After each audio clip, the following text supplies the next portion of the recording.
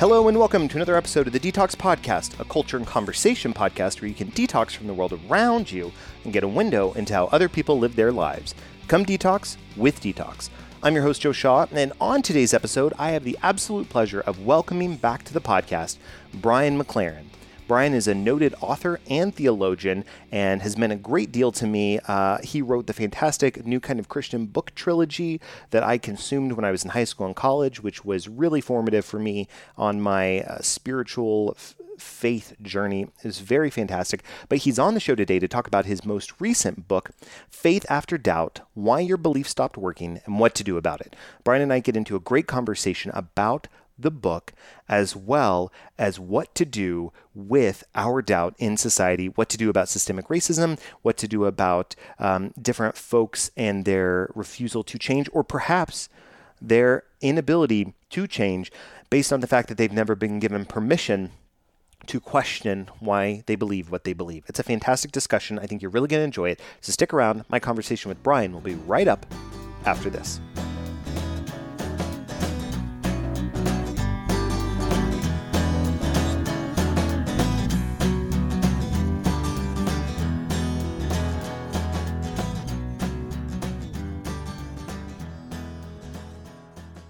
Welcome back to the Detox Podcast. With me at this time, I'm so excited to have him back on the show. I'm always excited when he stops by. Mr. Brian McLaren. Brian, how are you doing today? I'm super happy to be with you on your show. I think you do a great job. It's great to be with you. Thank you so much. I'm excited to kind of dig into a couple of different areas. We're going to be talking about your book, Faith After Doubt, Why Your Belief Stopped Working and What to Do About It. And we're going to cover all things doubt related, not to be confused with the play by John Patrick Shanley, which is very fantastic for those who have not read the play or seen the movie. But that's not what we're talking about today. We're talking about Faith After Doubt. But I do want to kind of start with a question. So here at the Detox Podcast, we are detoxing from life.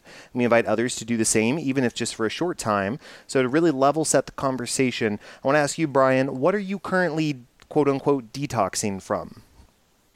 Well, I guess like a lot of us, I'm still recovering from the election. Yes. I think I was pretty realistic that after the election, the craziness would not stop. Right.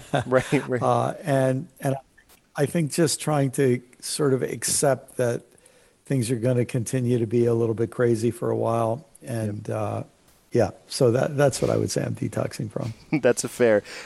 I think for me, it's definitely been a emotional roller coaster, especially over the last 4 years. And at the start of this journey, I would say having only one child and then having two. And at the very beginning, it was a conversation around, what did I just bring a kid into? And then it became do I want to bring another child into this? I don't know what the world's going to look like. And it is a difficult journey, I think, often to think about or to try and meld ourselves to what we think is going to happen for the future. And I was struck, I went out over Thanksgiving, my family, we rented an RV so we could get out in nature, stayed at all these national parks and did a lot of hiking. And it was good for the soul and very refreshing and reaffirming. And I was struck by the fact that there was a quote by FDR on one of these parks. And it said, we can't often build the future for our kids, but we can build our kids for the future. And it resonated so well with me because I go, that's it. I mean, we can try and we can plan and we can do our best and we can pray or we can meditate. But at the end of the day, there's only so much we can do. But it does start at home. The good work starts at home. And if we're able to know that first and foremost, then we can build out to make a more inclusive world. And so I do want to talk about today's sponsor of the show. It is Snuffy. Snuffy is a clothing brand about empowering you to show your weird unapologetically with bravery and confidence. 10% of profit goes to LGBTQ plus organizations led by trans people of color. Shop online now at snuffy.co. That's Snuffy, SNUFFY.co. And the owner and operator of the company is a great friend of the podcast, Nick Silvestri. He designed the Detox Podcast logo. So if you like the logo, want to go support him, go check it out. But Brian, I want to start out you've written so many books in your lifetime and your career, and you've definitely talked about doubt in different capacities, Yeah. whether it was through the New Kind of Christian, or it was by examining something, or even recently when you were talking about, through your brilliant podcast series, Learning How to See, about the different types of biases that we have, and Yes. how we can some doubt about different types of people can creep in, and we can start to form these opinions of folks. But specifically for this book, what was the origins for you to write it, and why was now the right time to do it? Yes. Well, as you know, Joe, I've been doing quite a bit of work with the Center for Action and Contemplation, and Richard Rohr has been a dear friend for a couple decades now. And many years ago, Richard and I were in some restaurant. We were speaking at the same place, and we'd gone out for a meal. And he said to me something like this. He said, "Brian, I'm coming to realize that a lot of the things that we want to teach, people are not ready to hear. And we have to help them become ready to hear it. And if we actually were to put our energy into helping them become more ready to hear, then the things we want to teach would stick, you know." Right. And that really got through to me. And so what I had been working on developing, really probably by that time for 20, 25 years already, was this 4 stages of faith, this model of looking at faith as something that grows through a certain kind of coherence.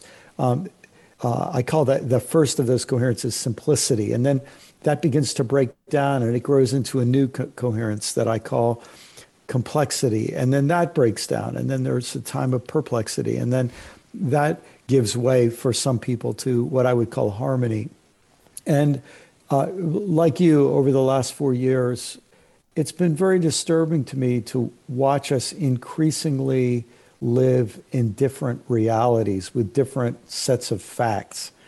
And it made me realize that we have a lot of people who are stuck at a first stage, and they need permission to doubt that stage, to move on to different stages. And it's not that they are refusing to learn things that might come later on. It's that they're unable to until they get permission to break out of those early stages. Does that make sense? Yeah, no, it makes perfect sense. I think so often we get used to one way of thinking or believing or speaking, and we Yes. don't know that it's right or acceptable to start to question this existence and poke Yes. and prod. Totally. In fact, my original title for the book was Permission to Doubt. And and I think one of the things that I'm really happy about in the book is that in the first several chapters, I just got to sort of slow down and talk about the pain of doubt Yes. and how agonizing it can be. And one of the things that became even clearer to me as I wrote the book is that doubt is not just an individual experience. One of the reasons doubt is so painful is if we follow our questions through to different conclusions, very often it means being excluded or shamed or marginalized from communities that mean so much to us. So Yep. it's a scary, scary process for It a lot of is. people. It is. I mean, growing up in the church and then going to a small private Baptist school, I saw a lot of this. I saw a lot of people in various stages of their religious journeys, and there was a lot that needed, and I don't mean this in a negative way, although it might come out that way, needed the simplistic aesthetic of the feeling of Yes. of the gospel and what that meant, Yes. because that's what they needed for affirmation Yes. at that time. And there's nothing wrong with that to a point. And I think, Yes. and that was fine. And so you didn't want to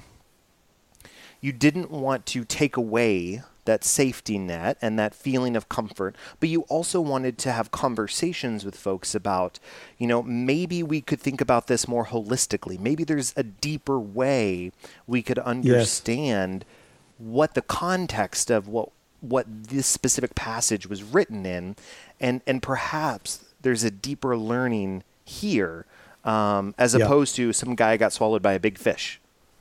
Yes. right? Yes. And Yes. Yes. Yes. but not everybody's ready for that, and not Not everybody everybody's ready for it. has permission, right? And this is where, we have to be sensitive to people to Yes. see what they're ready for. And I think that's part of what Richard was talking to me about at that dinner that night. Uh, and this is the thing I think that I have underestimated very often. And that is that for many people, especially in this first stage that I call simplicity, their brain is really active. It's not that they're lazy Right. mentally or intellectually. Their brain is really active, but it's really active within the confines of an authority structure. Yes. And there is some group, some individual, some community. It might often be a parent, especially for younger people, but even some older people. They live under fear. I can't say or think anything my daddy will disapprove of. Right. And you realize, oh, until they come to the place where that's not working for them, they're so afraid to ever cross any of those boundaries, and Yes. so their brains are really, really active, but they're active at figuring out how to make things work within that authority structure. Does that make sense? It makes 100% sense. And I think it's something where we need to be sensitive to your point of where folks are in their journey, allow them to express their joy and their pain and all of the aspects of their emotion, and then keep asking questions. I think the way in which, really with anything, but I think in this instance, the way in which we grow individuals and larger groups of people from getting from the simplicity to the complexity and perplexity and harmony is by starting to ask more and more questions. Why do we feel this way about this passage? What do we feel that Jesus is trying to say? What do we feel was the context? Let's look at the context. Now you're curious. It's almost like you don't nobody responds to one yelling at them or feeling like they're being talked down to, right? And so the way in which you engage folks, whether it's children or whether it's peers or anybody in between, is by allowing them to feel listened to, validated, and having the discussion with. And then by asking those questions, that's where I grew. I had a great mentor who would ask me questions. Why do you believe this way? What do you feel that this is trying to say? And I'm like, I don't know. It says right here that, he was mad that people were in the church and he overturned tables. Like, I don't know. It just seems like he threw a temper tantrum and be like, I think there's more going on. Let's unpack this. Let's unpack why somebody was angry enough to flip a table in a temple. And why all of this was going on.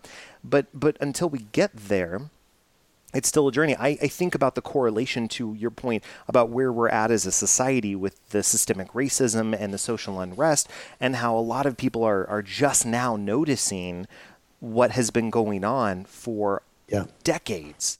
And you don't get mad and yell at them like, how could you not see this? You're an idiot. You say, hey, thank you for showing up. We got a lot to talk about. Let's get some questions. Why do you feel this way? What are you seeing? Let's unpack that, and let's do some good work to get you on the path to do more. And I think that's always the quest, is let's unpack what you're feeling. Let's vet that out. Let's see the conclusion, and then let's do some more good work. Joe, as you say that, I think of a principle that it really comes from psychology. I talk about it in my work on biases, but it's the principle of complementarity.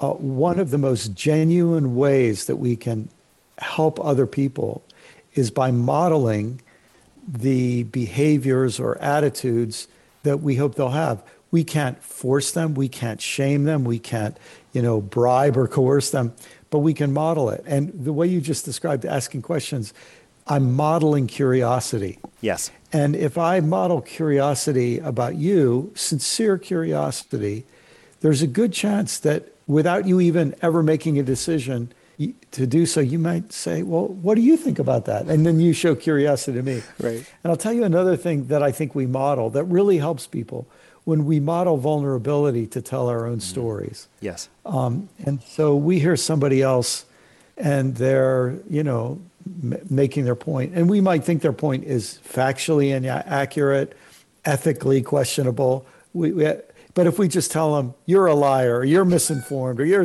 it's just going to make them defensive. Right. But then you take the vulnerability to say, I used to feel exactly that way.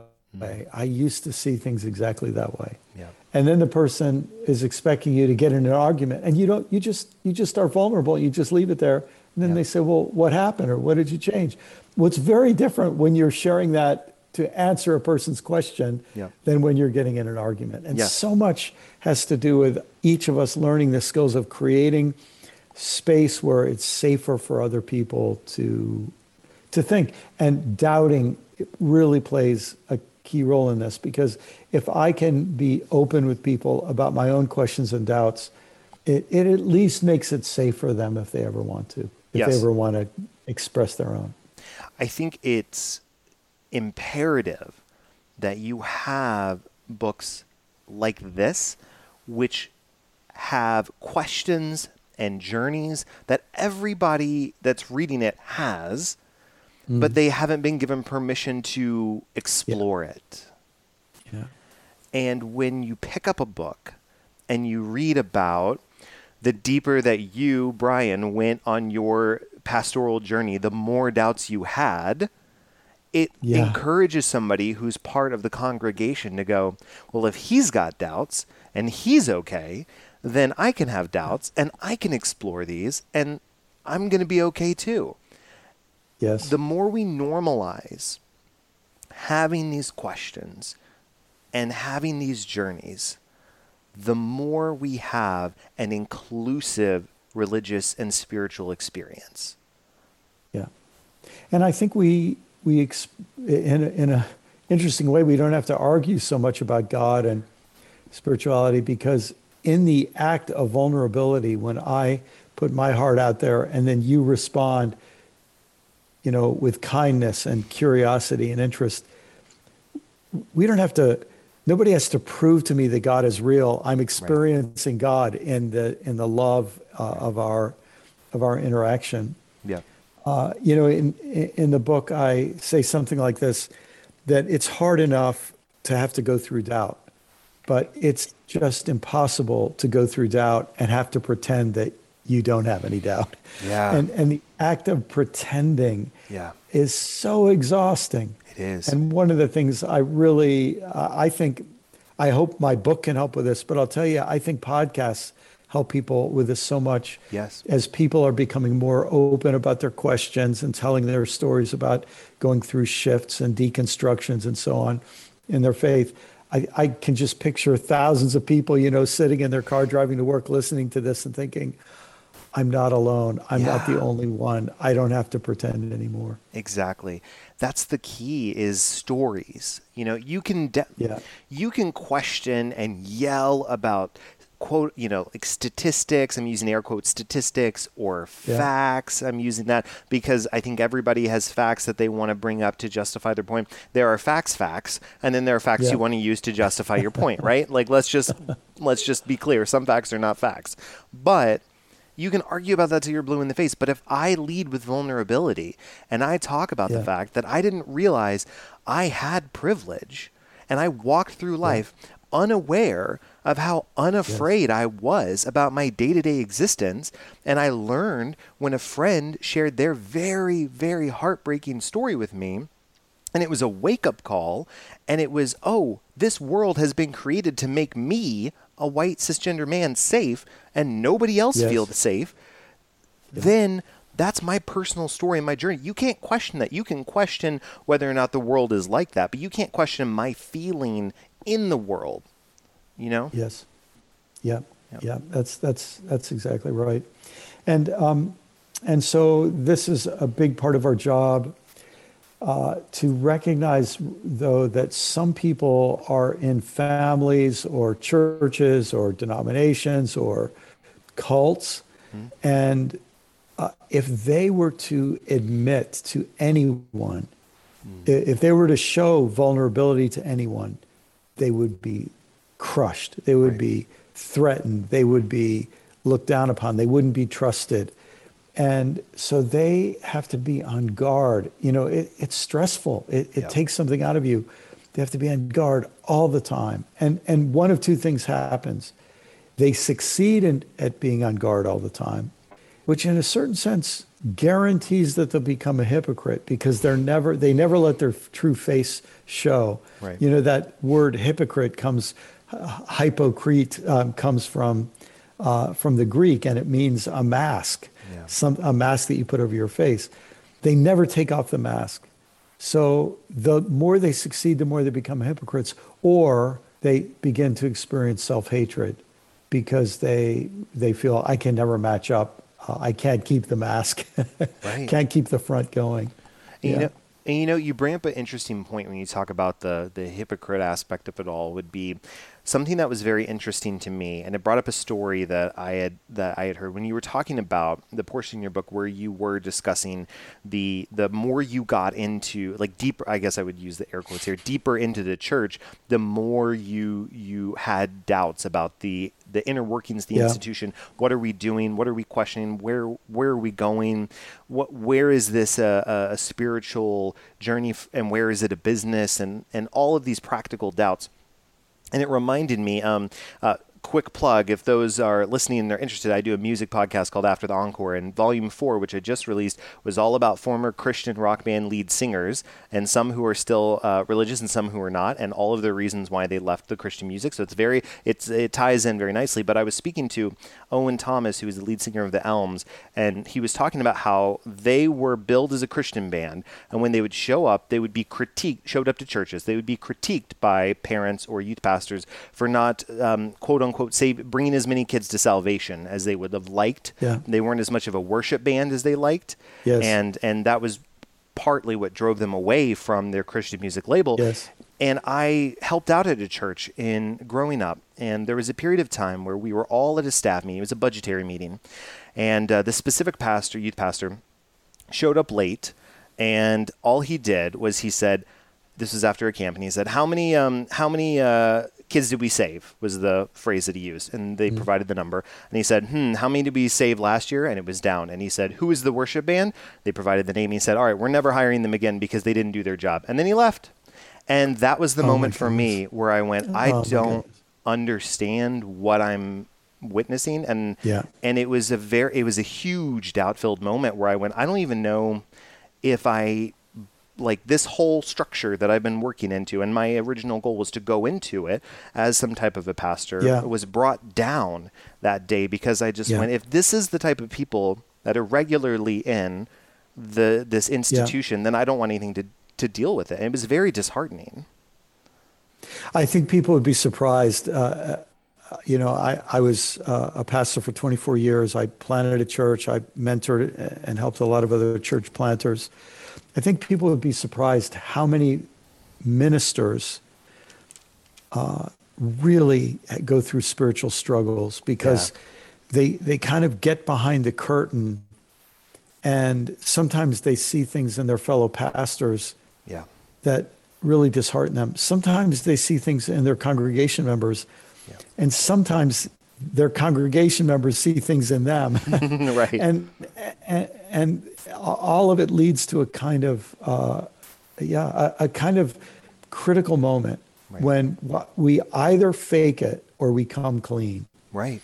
And if we come clean and say, we're not living up to the words we say, let's at least acknowledge that. Right. What do we do now? And and that to me is this kind of doubt that opens the doorway to authenticity and opens the doorway to growth. What kind of God would want us to choose pretense and superficiality over that kind of honesty? Exactly. And I think that was a moment where I wrestled with it for several years about what do I even feel is my belonging in the world, I guess I would say. And then it got to a point where I went, well, I know what I feel, and what I feel is true and valid as far as there's more out there than just me. I'm a part of something bigger, and I want to contribute to the well-being of myself, my society, and and do good. And I feel Yes. I was like, I can't describe it. It's a presence I feel, and I feel it stronger in some moments than others. And that to me is my spiritual belief, and I'm leaning into that. And I'm going to Yeah. put some distance between myself and an institution, but I know what I believe in my heart and in myself, and that's what I'm going off. And that was where I started to rebuild my belief structure and my Yeah. journey. It started there, and it was difficult because I had a lot of doubts, and I recognized all of my doubts were in other fallible individuals as opposed to Yes. anything greater than that. And so I started from there. I would love to talk about, speaking of starting with the brain, you break down in your book the three different types of brain: the intellectual brain, the intuitive brain, the instinctive brain, the intuitive brain, and the intellectual brain. So walk Yes. us through the three different categorizations of the brain and how one interprets the scriptures in each of Sure. those lanes. Sure. Well, that was a fun part of the book for me to work on because I have a few friends who are, psychologists and experts in the brain, and I've done a good bit of research myself. And the first thing we have to say is the brain is so complex that nobody knows how it works. And anything that we say is a simplification. But a lot of brain theorists would say there's some truth to this. It's way more complex than this, but that the part of our brain, if we, think about the theory of evolution, if we go back to fish and reptiles, obviously they have a brain and their brain is doing something. Right. And then we look at mammals, and their brain has another set of capabilities. And then we think of primates, and especially humans, and we think, okay, and our brain has another set of capacities. And so that reptilian or fish level brain, that's the part of our brain that's oriented towards survival. Right. And people often talk about the fight, flight, or freeze, and there are a couple of other functions as well. But they're survival-oriented functions. I'm worried about safety. I'm seeking pleasure. It's my instinctive brain for survival, and that's the part of our brain that's been around the longest, and it's the part of our brain that is so fast, it works so quickly that we aren't conscious of it. Our conscious brain is slow in comparison to that part of the brain. Right. And then that next level, the mammalian brain or the intuitive brain, you think about mammals being herd animals, and they're always aware of their interactions with each other. And there's the top dog, or there's the lead horse, and they fall into a kind of pecking order, which is a term we get actually from brains, which actually they're smarter than we gave them credit for. Bird brain.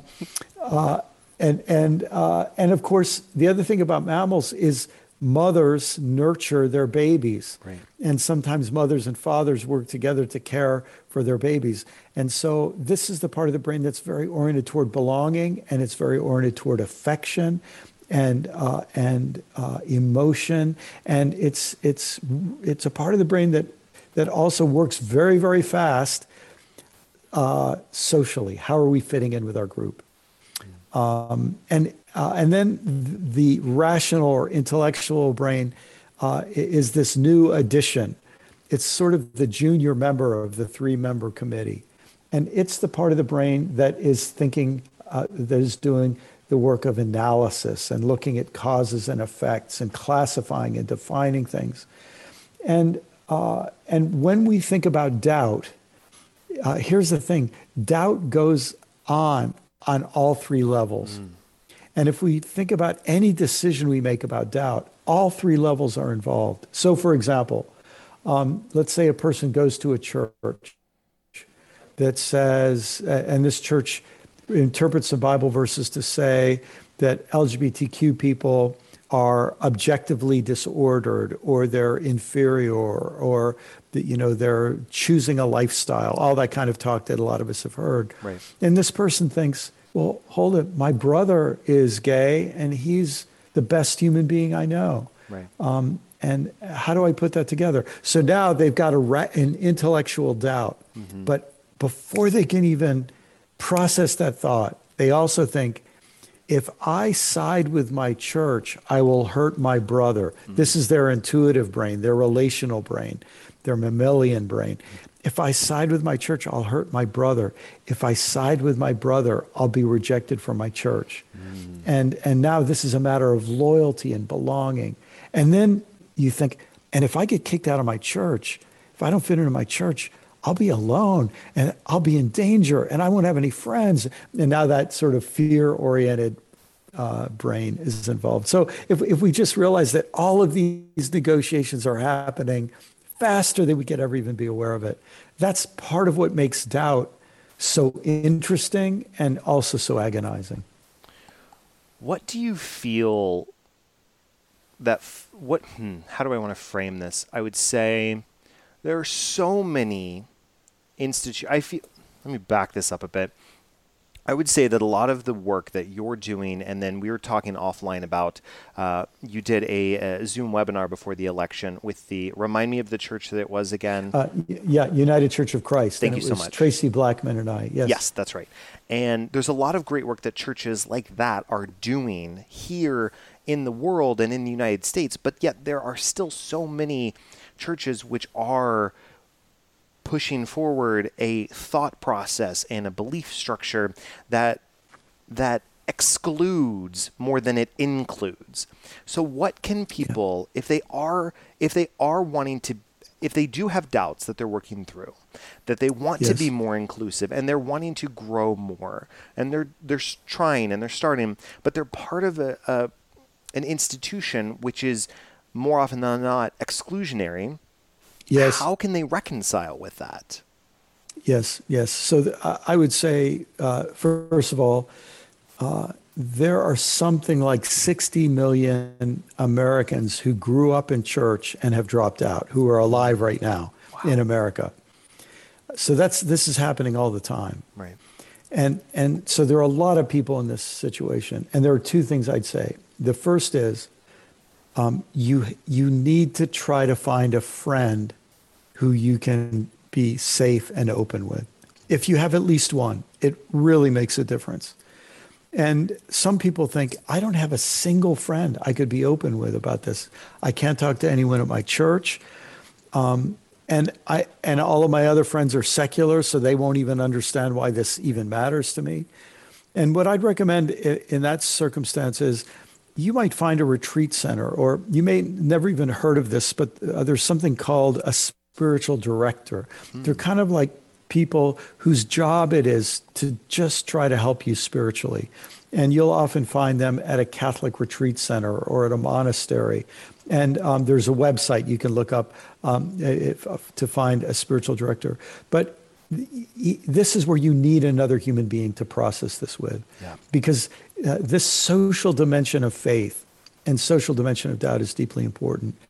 The second thing I would say is, this is where books can be of help to you, and podcasts can be of help to you. And there are so many great podcasts like yours now that are creating space for these conversations to happen.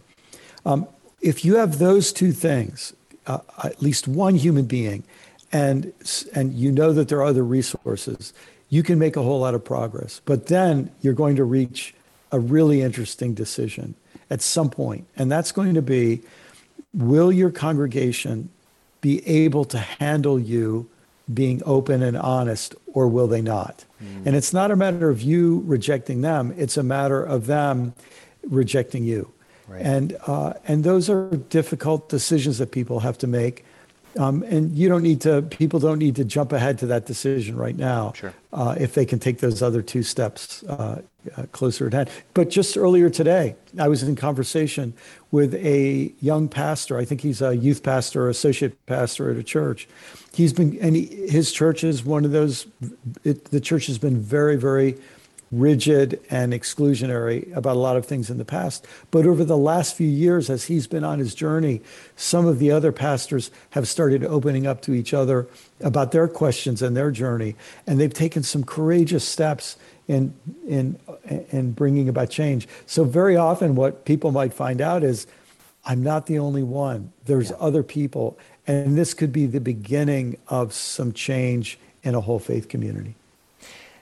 It's so interesting to me how when you have COVID-19, where Yes. where I get frustrated has been the situations where I've heard a lot of let go and let God, Yeah. and not a lot of belief in science to protect us, which is frustrating. I know, speaking from my personal connections with family members who may or may not be listening, but who definitely were. I had a conversation and I said, "Are you going to church? Or have you been staying at home and streaming it and watching it and staying safe?" Yeah. And this is in the early days, and they said, "Well, the best thing is when we're in Texas, when the state shut down, our pastor said, 'No, we're not doing in person.'" I said, "That's when he shut it down, not before. You were still going." Yeah. And they were like, "Well, yes, because we have faith." Yeah. And I said, I think there's a way in which you can have faith and not walk off a metaphorical cliff and expect to be swooped up. This is where I struggle and I think a lot of people also have this doubt aspect as well, is how do we engage in discussion with either ourselves or with friends and family who are in that mindset of God will protect me, all encompassing, but yet still tell them, right, Yeah. but there's still some precautions we should take, like the equivalent of putting on a seatbelt when you drive. People don't just not wear a seatbelt. So how do we get people on board that train? I know definitely some of it has to do with what am I trying to say? Making the mask mandate. Politicizing. Thank Yeah. you. Yes, Yeah. politicizing the masks, which definitely didn't help. But how can we reconcile that and work with those who want to just walk around unmasked with full faith? Yeah. Well, here, one of my favorite parts of this book, Faith After Doubt, I interacted with a writer named Alan Watts, who was Yes. very famous back in the 60s and 70s when I was growing up. And Alan Watts said that faith can be like an open window through which we see the world. He said, but here's where we get into trouble. If what we want to see out the window is always a blue sky with puffy white clouds, and we decide, sometimes when I look out the window, I see a gray sky, so we paint the window blue and paint puffy white clouds. I would say that's not good faith. That's make believe. It's not healthy faith.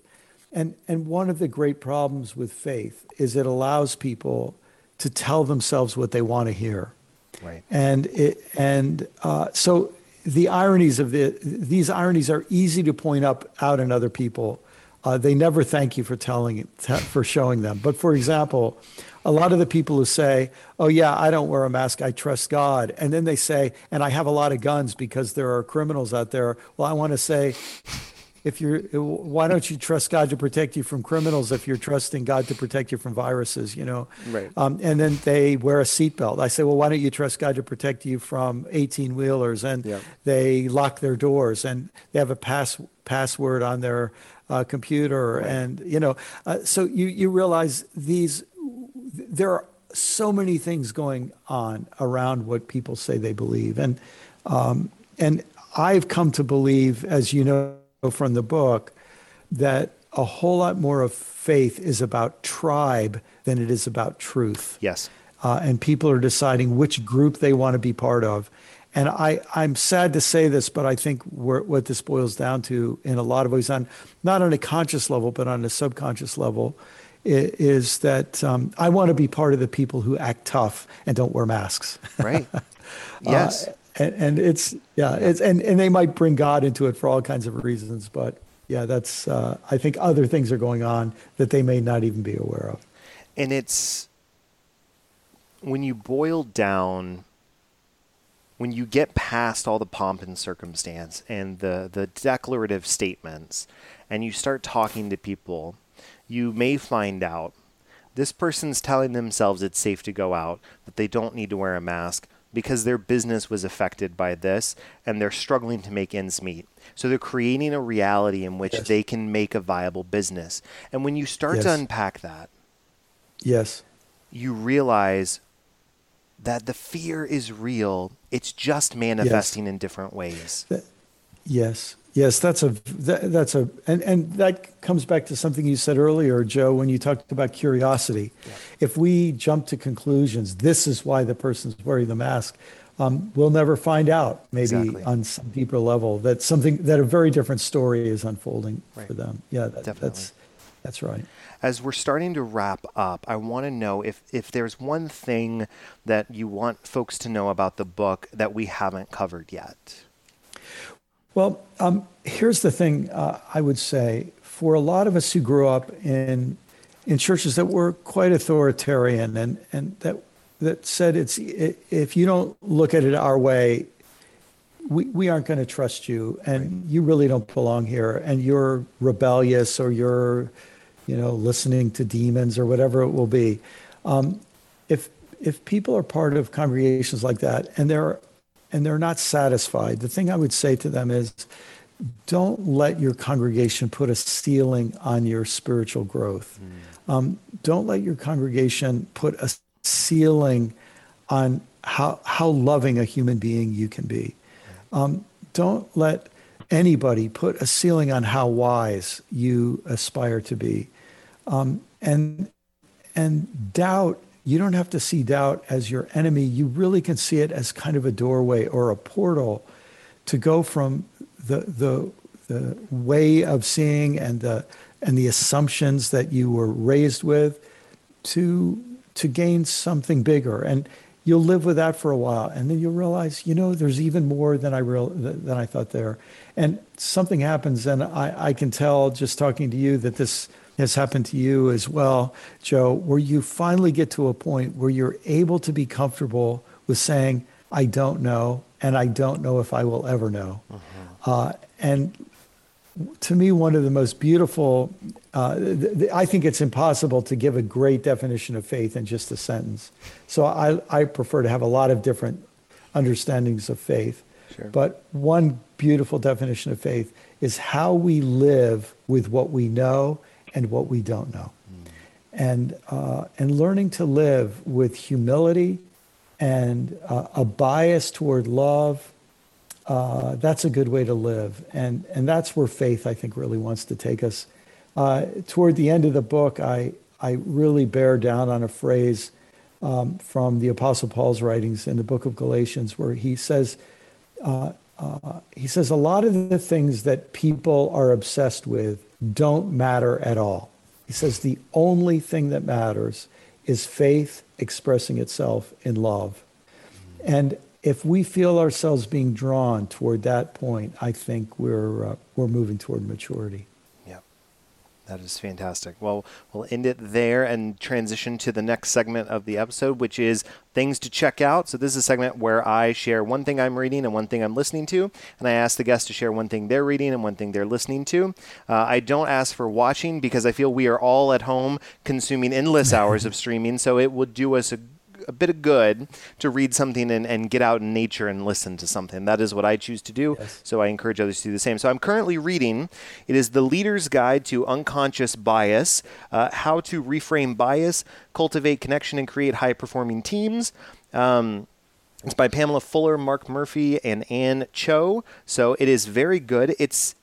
It's interesting because it pairs very well, actually, quite a bit with your book, Doubt, about the way the brain works and how we process bias and how we're not aware. We have that unconscious bias, and we have a quick way of thinking about and making a gut reaction about something or a situation.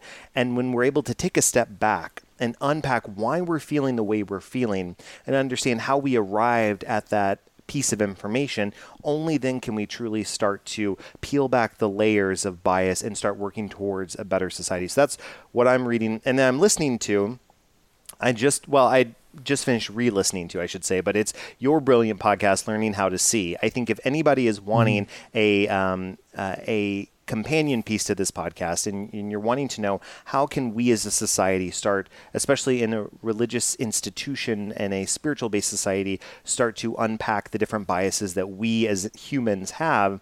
That's a great place to start, and you do a great job of breaking it down in each of the episodes with the different biases that we have. So that's the one thing I'm reading, one thing I'm listening to. And Brian, what is one thing you're reading and one thing you're listening to? Okay, I should say that one of the best books I read this year was a book called Womanist Midrash by Will Gaffney. Oh, nice. Will is an African-American theologian who she just brings brilliant insight to the biblical text. So I highly recommend that. And I'm now reading another book of womanist theology called Sisters of Dust, I believe is the title. And I'm just drawing a blank on the author's name. I just started that. And if I could, in terms of something I'm listening to, I have been listening to some amazing music lately that's really been meaning a lot to me. And I have a friend who's a singer-songwriter. His name is Fran McKendree, McKendree. And people could find his YouTube channel. And his music has just been bringing me a lot of joy. And I'm honored. A couple songs I wrote, he has recorded. That's really fun for me to listen to, his beautiful renderings. I'm just trying to think. There are so many songs of his that I'd recommend. But he has a song, the line that sticks with me is, "I wish that you would try one more time." And what a beautiful, beautiful song. So that's been, his music has been enriching me a lot lately. I absolutely love that. All right. Thank you so much. We're going to transition to the last segment of the episode, which is the Dad Joke of the Week. It's a segment where I hurl dad jokes at my unsuspecting guest, or in this case, Brian knows. So suspecting guest while the audience groans. But I can't hear the audience. I can only hear my guest, so it works out. But I do like to put my guest on the spot. Brian, do you have any jokes you would like to offer up today? Oh, I'm so sorry. I should have been prepared. Okay. I should have been prepared. And if I did have one, it would have been one of the jokes my grandkids tell me, which I don't think I get yet. So, yeah, we'll need to go with one of yours. It's all good. It's all good. All right, I got a couple. So, Brian, why are skeletons so calm? Why are skeletons so calm? I have no idea. Well, because nothing gets under their skin. Nothing gets... All right, here we go. Brian, what did one ocean say to the other ocean? Boy, you're telling me some jokes I've never heard before. I really don't know. What did one ocean say to the other ocean? Nothing. They just waved. All right, last one. Brian, I want you to tell me, why are elevator jokes so good? Elevator jokes. Elevator jokes. I don't know. Why are elevator jokes so good? Well, see, they work on so many levels, like the top and the bottom. All right. Well, Brian, if people want to follow you and see what you're up to, what's the best way for them to do that?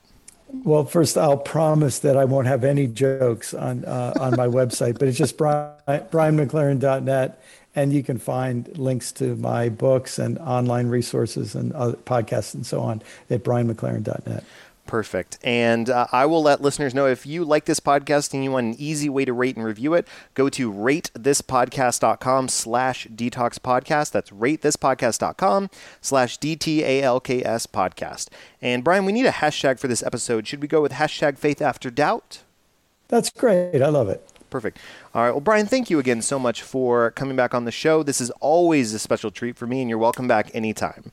Well, keep up the great work. I look forward to the next time. Thank you so much, Brian. Listeners, I'll be back next week with another great episode. But until then, #FaithAfterDoubt. And as always, I will #BeABetterDad. If you know of an interesting person or story that needs to be told, please reach out to me at detoxpodcast@gmail.com. That's DTALKS podcast@gmail.com. You can also reach out via Facebook, Twitter, or Instagram at Detox Podcast, or visit detoxpodcast.com. Also, be sure to leave us a 5-star rating on iTunes if you like the show. It only takes a few seconds and it really helps us out. Link is in the show notes. Finally, Thanks for listening. Please come back next week when we'll have another interesting conversation. And special thanks to my producers Ben Lawant and Galan Aldaco.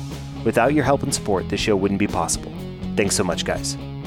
Detox is a production of Vocal. For more information and more programming, please visit vocalnow.com. That's VOKAL now.com.